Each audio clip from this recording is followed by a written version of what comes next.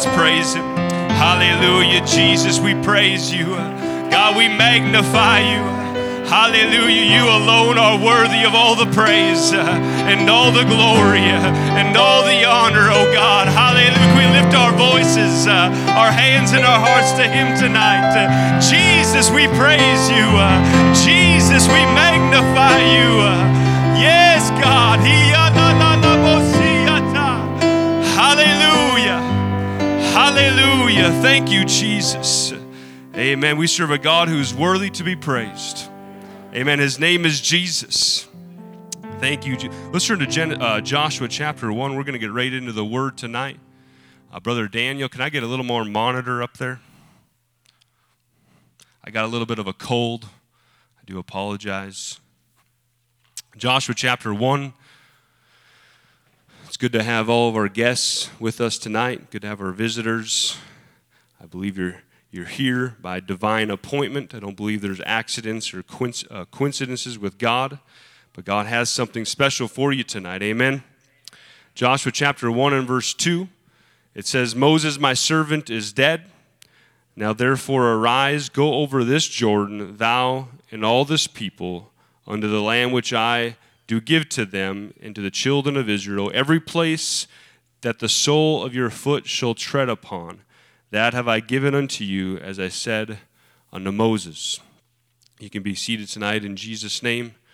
We are going to continue talking a little bit about the book of Joshua and the children of Israel.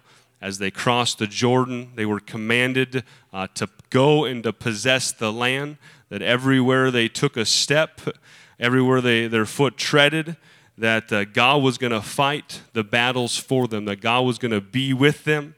And we have talked about this the last several weeks, that this was a land that the children of Israel had never possessed before.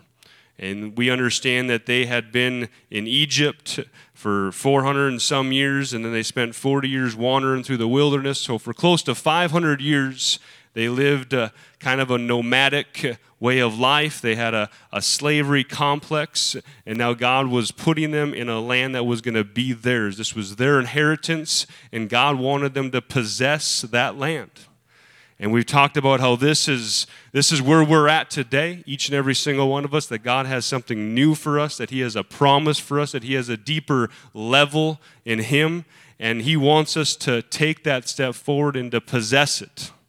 Amen? And that's the great thing about the kingdom of God, is that no matter where we're at, how long we've been living for God, if this is your very first time here, if you've been here for 40 years, God has something more for you. Amen. And I love reading through this book, and we can learn some lessons along the way, how they fought these battles. We talked about Jericho. We talked about Ai. We talked about the sin of Achan. We talked about the altars that they built in the River Jordan and after.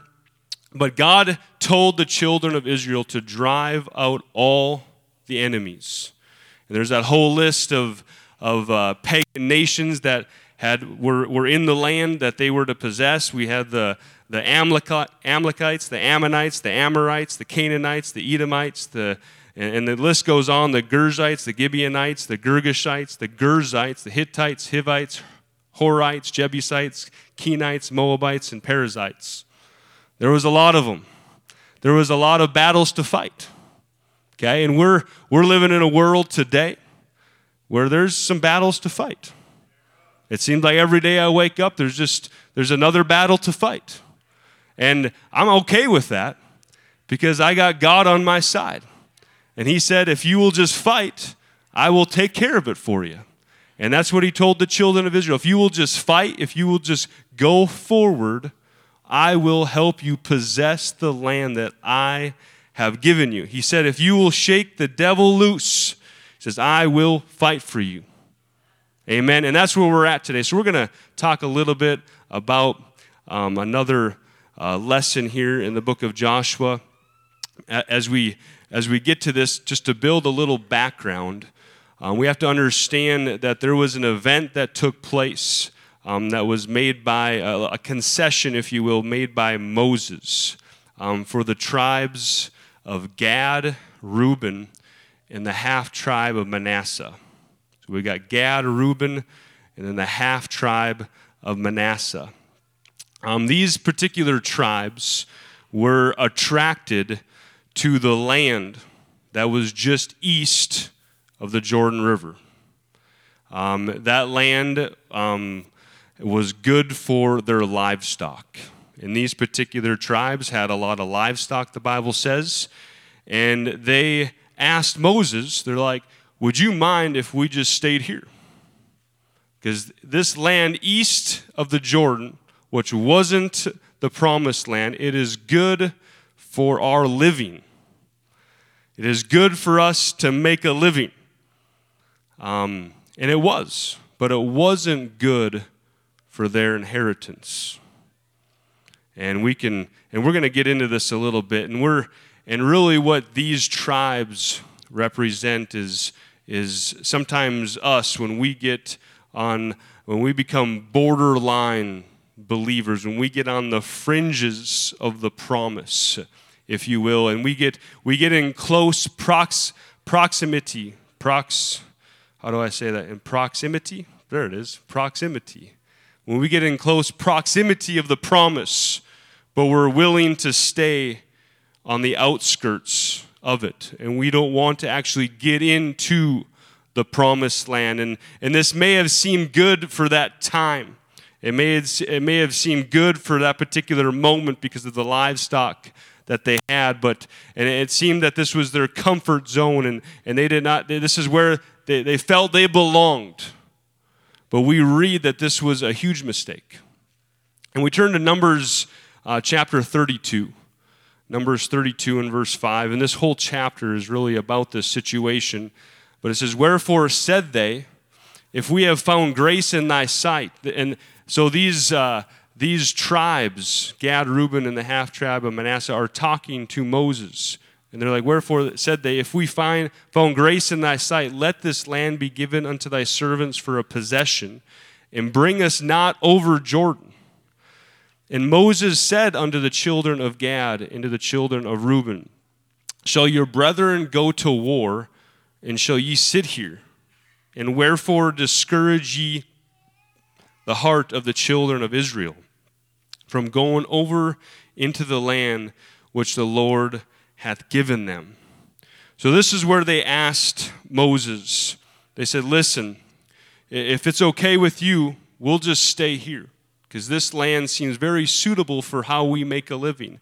And if you read the rest of this chapter, Moses issues a pretty serious warning to these tribes upon this request. And he talked about the 12 spies that went over 40-some years before this, and they went over and they spied out the land, and they came back. And there was 10 of those spies who did not want to possess that land. And he issued a warning to these guys. Listen, I don't like this. He's like, it's just like those 10 spies who didn't want to possess the land. It put fear in the rest of Israel. And he issued a warning, as any good shepherd would. But we read the story, and Moses did agree to it. But he gave them a warning. And I was just thinking today, as being in the role of a pastor, sometimes it's just hard to just tell people what to do. Like you don't want to just tell them you don't want to come across and try to be their boss. So I'm just going to say this, that if I ever just, give you my thought on something, that's what I want you to do. If I ever say, hey, this is what I think you should do, this is my thought, that's actually what I would like for you to do. And so we can issue a warning. I can't tell you what to do. I don't want to command anything. And that's what Moses did. He issued a warning. He said, don't you remember what happened when the 10 spies came back with that evil report and didn't want to possess the land? We ended up wandering in the wilderness for 40 years after that because of that. And so Moses issued a warning, and we read In Joshua 14, it says, by lot was their inheritance, as the Lord commanded by the hand of Moses for the 9 tribes and for the half tribe. That there was only 9.5 tribes that inherited the promised land. That was not the original plan of God. God wanted all 12 of those tribes to inherit that land. And their agreement with Moses was, we will live here, but we will help you fight. Because Moses is like, you're just going to let the rest of the tribes fight this battle while you sit here? And they did agree. They're like, listen, if you will allow us to live here, we will go and fight with the other tribes. And we read that at any convenience or any open door they had to go back, they went back to the east of the Jordan River. At any opportunity, they went back. And this to me seems upside down. This seems backwards. That God would have a land and a promise and an inheritance, and they would fight for it. But they still didn't want to live there. They wanted to live on the eastern side of the Jordan. And we read in Joshua 22:10, it says, and when they came unto the borders of Jordan, so this was after the fighting was done and they had possessed the land. It says, and when they came unto the borders of Jordan that are in the land of Canaan, the children of Reuben and the children of Gad and the half tribe of Manasseh built there an altar by Jordan, a great altar to see. And when you read this story, these tribes building this altar really caused a huge deal with the children of Israel and the leaders of the tribes. They questioned, what in the world are you doing building this altar? They had a meeting and they questioned this altar that they had built. But these tribes defended their motives and claimed that their altar was an innocent symbol, because the Levitical law said there was only one place to sacrifice, and that was at the altar of God at the tabernacle. And they had built another altar that looked like that, but they claimed that this wasn't what it was for, that it was an innocent symbol. And we read in Joshua 22:28, it says, therefore said we, that it shall be when they should so say to us or to our generation in time to come, that we may say again, behold the pattern of the altar of the Lord, which our fathers made, not for burnt offerings and not for sacrifices, but it is a witness between us and you. These tribes built this altar because they didn't want to be forgotten outside of the promised land. And it wasn't an altar that was for sacrifice. It was just like an altar. It represents they said that it represents our covenant with you, not necessarily our covenant with God. And they said, don't worry about us. We're just going to head back east. We built this altar. This represents our covenant with you guys. Don't forget about us over here. We're just going to head back over here. Don't worry about us.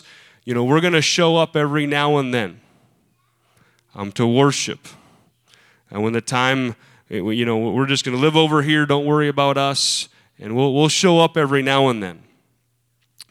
And they really made a decision that they were content to live farther away from the tabernacle where the real altar was and closer to the enemy.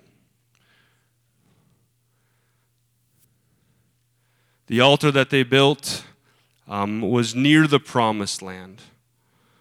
And it was a great altar to see. But it was just a part-time altar. So we ask, was this altar really an altar to God? And the answer is no. It was an altar that was built for convenience. It was an altar built to the best of both worlds. And these tribes were really willing to settle for less. They were willing to settle to live just on the fringe of the promise. Because in their minds, they were getting the best of both worlds.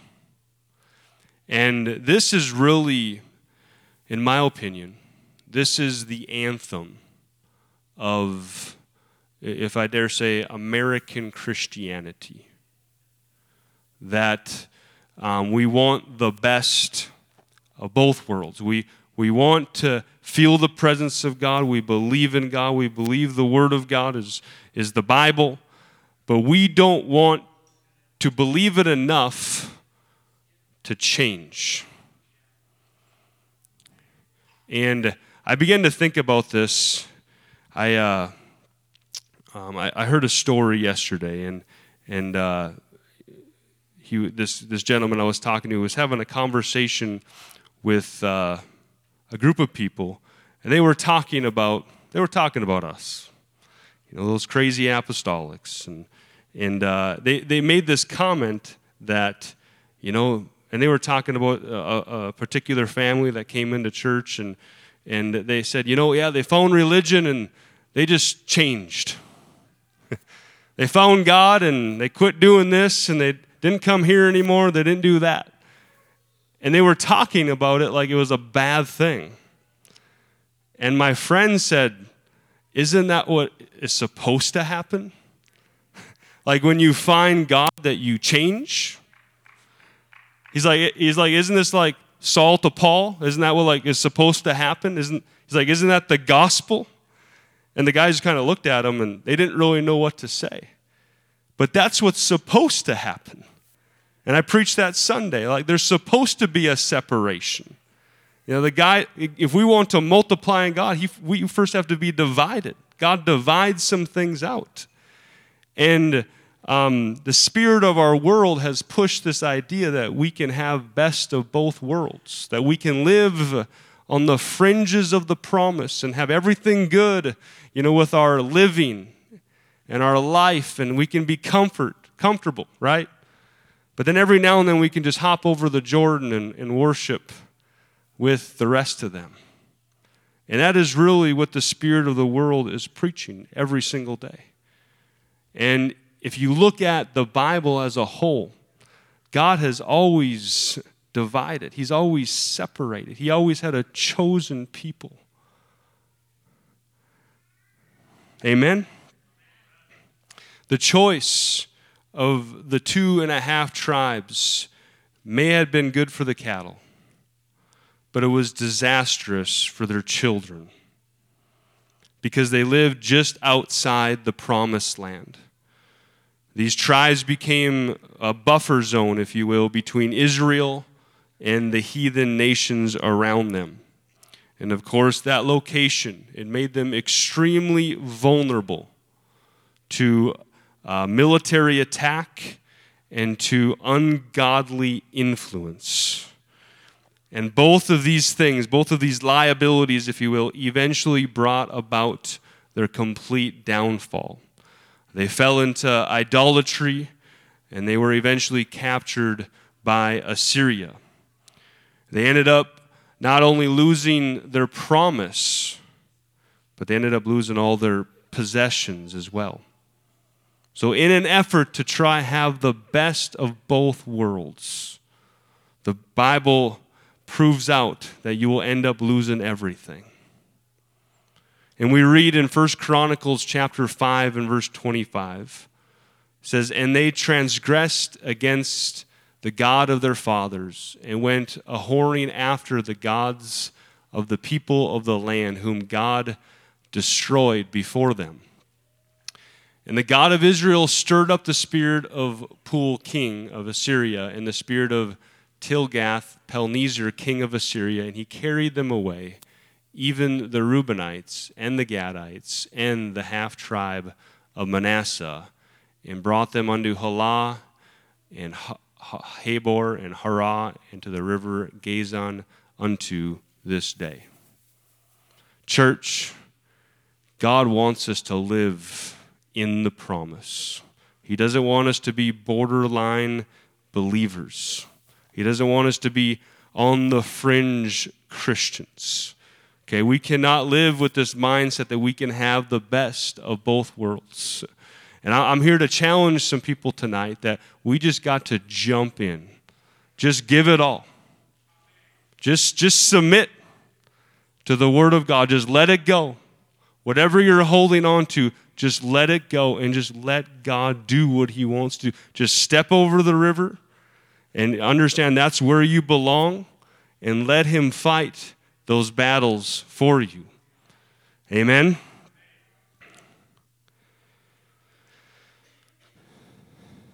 Matthew chapter 7. Let's go to Matthew chapter 7 and verse 21. This is a very familiar portion of Scripture. And I read it yesterday, and it did hit me just a little differently. And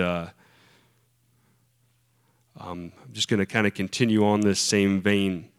Matthew chapter 7 and verse 21, it says, "Not everyone that saith unto me, Lord, Lord, shall enter into the kingdom of heaven, but he that doeth the will of my Father, which is in heaven." And keep in mind that this is red letter. This is Jesus talking, and in the context of it, he's talking about false prophets. And in verse 22 says, "Many will say to me in that day, Lord, Lord, have we not prophesied in thy name? And in thy name have cast out devils, and in thy name done many wonderful works. And then will I profess unto them, I never knew you. Depart from me, ye that work iniquity." Every time I read that verse, I feel like there's just a spirit, like just a fear of God that comes over me.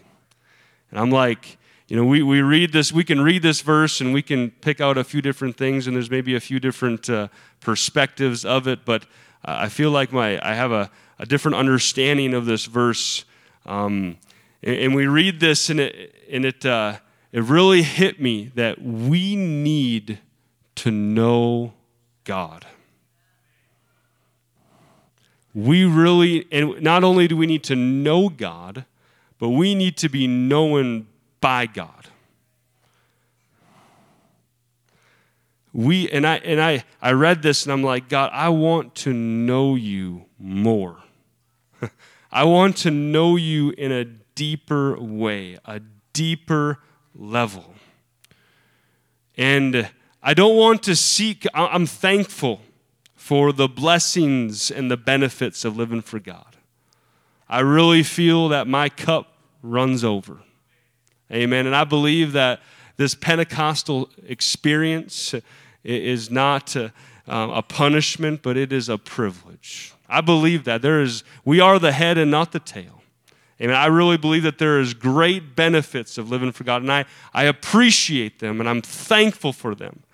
But I don't want to seek the blessings and the benefits of God and leave out my relationship with Him. And I don't want to seek miracles and signs and wonders and neglect my actual walk with God. And I want to see miracles. And I want to see signs and wonders. I want to see, and we've seen it. We've seen the sick healed. We've seen miraculous things, and I want to continue to see that. Don't get me wrong at all. But I don't want to seek those things over knowing God. In this particular scripture, these people that Jesus is talking about, they prophesied in the name of Jesus. They cast out devils in the name of Jesus. Jesus didn't deny that they did that. And they thought they were doing many wonderful works in the name of Jesus. And Jesus said to them, I don't even know you. I don't even know you. Depart from me. Them are strong words. Above all else, I want to know God. And I want to be known by him. I want to have a deep relationship with him. I want to see the signs. Okay, I read Matthew 16, and I get excited that he that believeth and is baptized shall be saved, but he that believeth not shall be damned. And these signs shall follow them that believe. In my name shall they cast out devils. They shall speak with new tongues. They shall take up serpents, and if they drink any deadly thing, it shall not hurt them. I believe in divine protection and provision. It says, they shall lay hands on the sick, and they shall recover. I want to see these signs. But I'm not going to seek them. You get where I'm coming from, church? I want to see them. I believe they're going to happen. But I'm not running after. I'm not seeking the signs and the wonders and the miracles.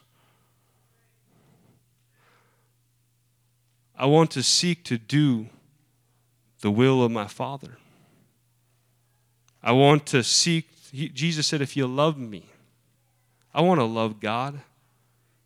If you love me, keep my commandments. That's what I'm seeking. I'm seeking a relationship with God. I'm seeking to be in alignment with God. And we really, we got to kind of change our thinking on this a little bit. We look at signs as where to go, where to turn, how fast to drive. That's when we look at signs as direction. But in the kingdom of God, Jesus said, follow me. He said, I'm the one that's going to give you direction, not the signs. He said, follow me. He says, I am the way, the truth, and the life. If you want to know where to go, follow me. I'll give you direction. Through the Holy Ghost, I'll lead and guide you. Casting out a demon or a miraculous sign is not going to direct you. God wants to direct you. And again, I want to see demons cast out. I believe that. I want to see the miraculous. But I first want to seek God. We've got to know him. Jesus said, seek and you shall find. And he wasn't talking about signs. He was talking about himself. He says, knock and it shall be opened. He was talking about himself. He was talking about a relationship with him. He says, if you're hungry, I'll feed you. If you're thirsty, I'll give you to drink. He said, sup with me, dine with me, come in. He said, seek me first. Not signs and wonders and blessings and benefits. Can I get an amen? You guys still with me? Let's turn to Luke chapter 11. I'm pretty convinced that if we'll just seek God, he'll take care of it. Sometimes we find ourselves disgruntled. We find ourselves not knowing what to do next, if you will. We find ourselves maybe frustrated. You feel stuck. And God is saying, if you will just seek me, I'll show you the way. I've already paved a way for you. If you will just follow me, I'll show you how to get through this. Luke 11, and just a little context here, the disciples asked Jesus about prayer. They asked him, Jesus, would you teach us how to pray? And And this is really the key, of course, to knowing him and to relationship. And I begin to think about this a little bit. I'm sure glad the disciples didn't ask about how to do some great miraculous work. They asked Jesus how to pray. I'm like, wow, that is, because there was times where the disciples were, James and John, the sons of thunder, they were worried about being first in the kingdom of God and doing great and mighty things, but at this particular moment, the disciples were very sincere. And they said, Jesus, would you teach us how to pray? And of course, Jesus went through what we call the Lord's Prayer, gave them an outline on how to pray. And we get to Luke 11 and verse 5. And he said unto them, which of you shall have a friend, and shall go unto him at midnight, and say unto him, Friend, lend me 3 loaves.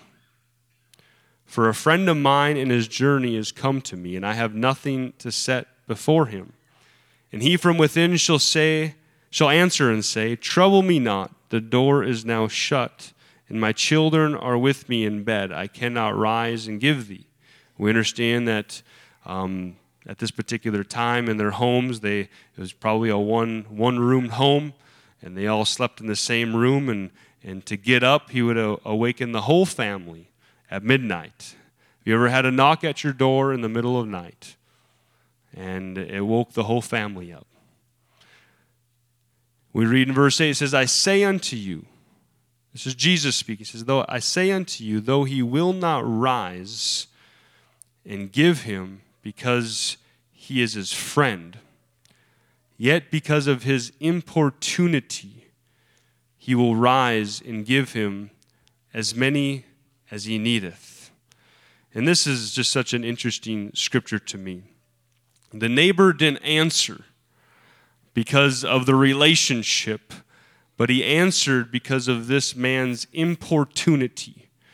And that word in the Bible, that Greek word for importunity, it's the only time in the Bible that it's used. And it simply means shameless persistence. Shameless persistence. Jesus said, that is why the man answered the door. Because of your shameless persistence in knocking. That's why he got up. That's why he was willing to wake up the whole family. That's why he was willing to be, if you will, inconvenienced, do this at a time that it wouldn't normally be done because of your shameless persistence. And sometimes when we need something from God, we have to get desperate. And sometimes getting desperate means doing some things you wouldn't normally do. You wouldn't normally pray at 4 a.m., 5 a.m., would you? You wouldn't normally go knock on a door at midnight.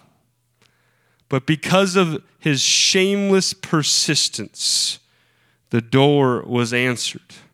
And just a little tap on the door sometimes isn't enough to get the attention of the home dweller. But when you begin banging on the door at midnight, persistently, you're not stopping, it's going to get attention. This man had no shame, and he was persistent in knocking at the door. Keep in mind, the disciples just asked Jesus how to pray. And this is part of Jesus' answer on how to pray. And he said, you need to come before me with shameless persistence. This man understood that he had guests that came unexpectedly. It seemed like he didn't have any bread to give them. He understood that he could not sustain himself. He could have spent another day scrounging on the floor for crumbs for his guests. He could have tried to make up something else, but he understood that he didn't have anything to feed his guest. He had no options. But he understood that the house next door had bread in it. He understood that he had a need, and he understood who could help. And that's how Jesus told the disciple, this is how you need to pray. You need to understand who has the answers. and Jesus, it's me. I have the answers for you, but there's times where I need you to know that you have need. And sometimes our indication to God that we know that we have need is desperation. And it is shameless persistence. Amen. This guy understood that he could not sustain himself, but he understood that the house next door had the answers to his issues. He went over there, and he thought he just needed 3 loaves, but he was given as much as he had need of. I'm here to tell you that God knows what you have need of. But we have to ask, we have to seek, and we have to knock. Psalms 37, David said, I have been young and now I'm old, yet have I not seen the righteous forsaken, nor his seed begging bread. And understand that our shameless persistence in prayer, it doesn't change God. God isn't reluctant, and he doesn't need to be persuaded. But shameless persistence in prayer changes us. And when we get to that point, we've came to the understanding that we cannot do this ourselves, but we need him. That's how Jesus was teaching the disciples to pray. Church, I want to know him. I want to know him more. And if I got to start doing some things that I've never done before, praying longer than I've ever prayed before, being more uncomfortable and praying maybe in a way that I've never prayed before, that's what I want to do. Because I know that he has the answers to what I need.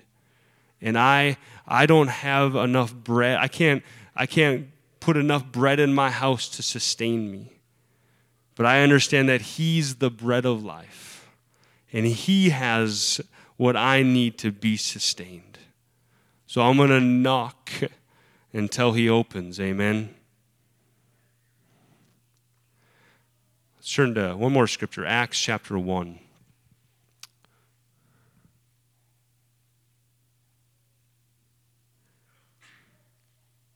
Very familiar portion of scripture.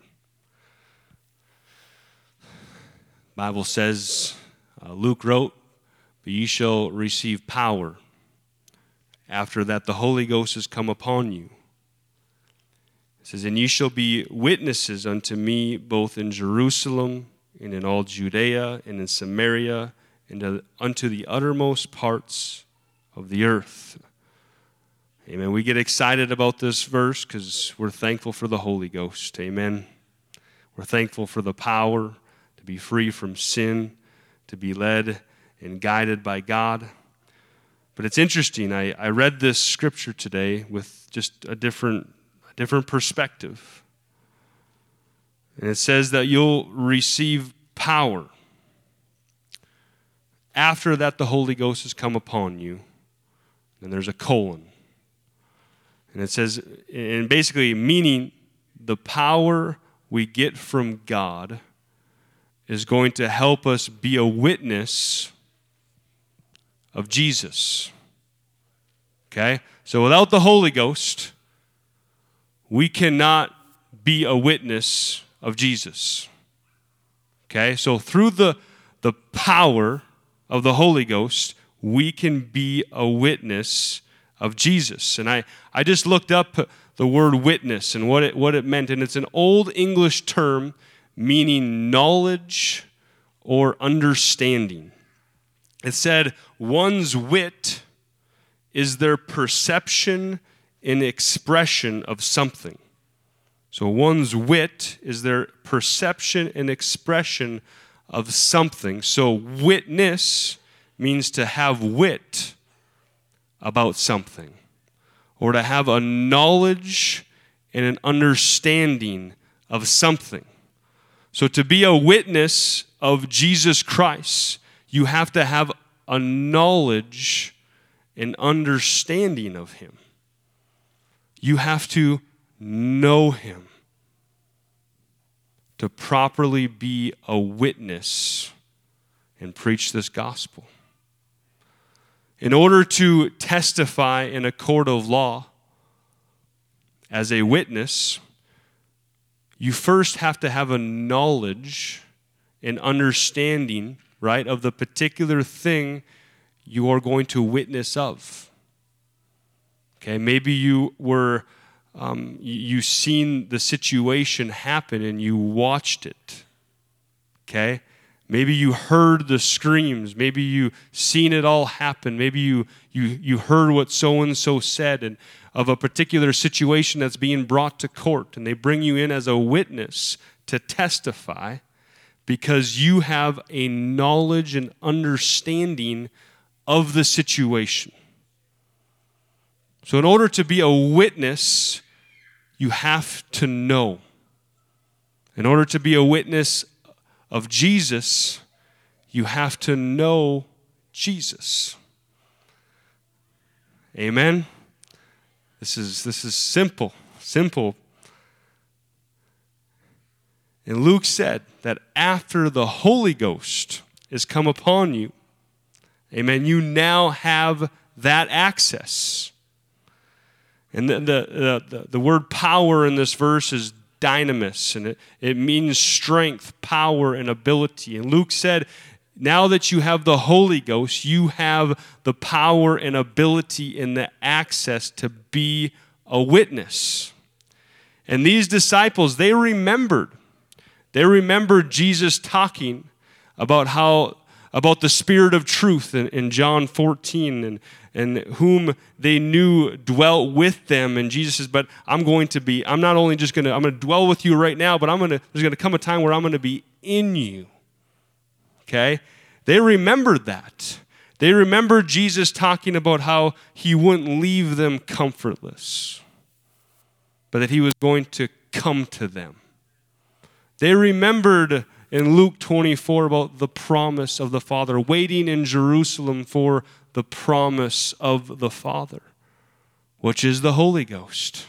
They remember that. So my whole point in all this is, if you want to know Jesus, okay, if you want to be a witness of him, you have to know him. And in order to know him, you've got to get connected to the Holy Ghost. Okay, you've got to get full of the Holy Ghost. Okay, and that's really, this is so simple tonight. But if I want to be desperate for an outpouring of God. I want to be, if there's going to be something happen and God's going to pour out his Spirit, I want to be right in the middle. I don't want to be on the outskirts of the promises. I'm not going to settle for the best of both worlds, but I want to be in complete submission to the Word of God, holding nothing back.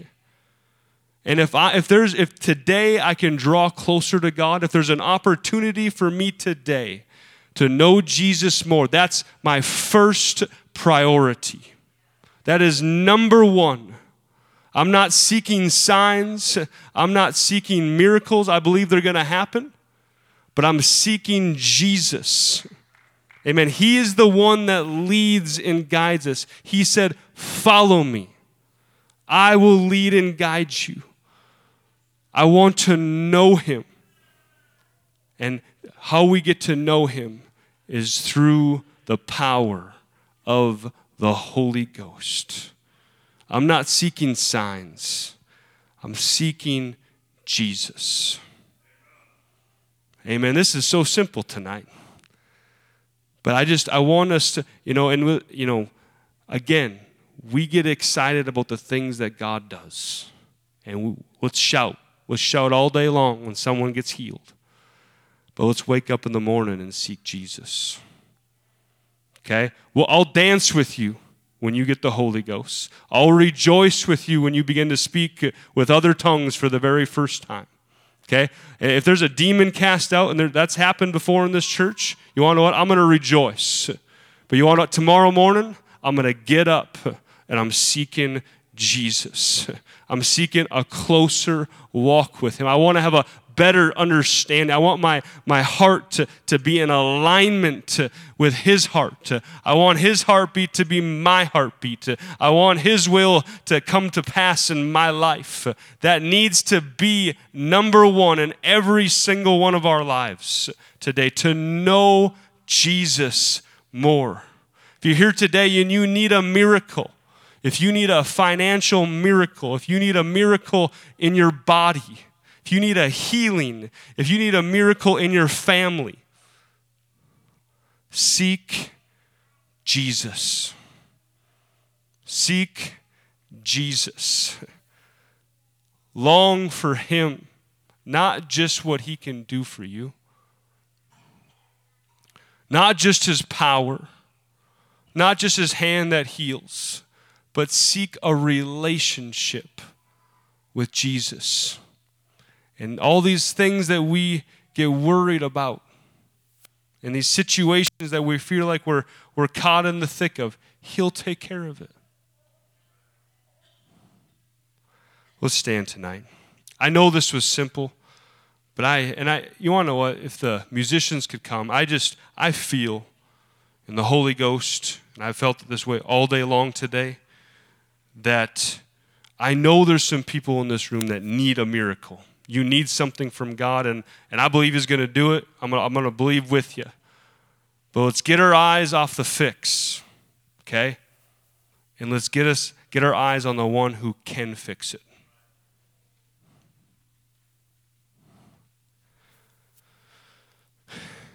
We're going to open these altars tonight, and I pray that we would understand that before anything else, we've just got to know Jesus more. That needs to be our number one priority. Let's pray together. Jesus, we love you. God, we thank you, Lord, for your goodness and your mercy tonight. God, I pray, Lord, over this congregation tonight. God, over every family, over every man, woman, and child. Hallelujah. God, that we would seek you. God, that we would seek a deeper walk with you, a deeper relationship, oh God.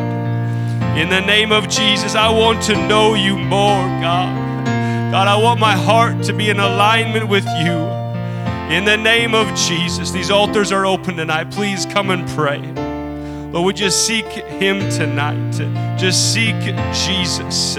He's the one that will lead you and guide you. He's the one that will show you the way. Oh, hallelujah, hallelujah. Oh, in the name of Jesus, can we cry unto him tonight? Can we pray to him tonight? Can we ask him for a deeper walk, a deeper relationship? Hallelujah, hallelujah. Hallelujah. I'm here to tell you tonight, your answer is Jesus. It's a relationship with Jesus. Hallelujah. It's a made-up mind that you're going to follow him no matter the cost, no matter the situation. Hallelujah. Thank you, Jesus.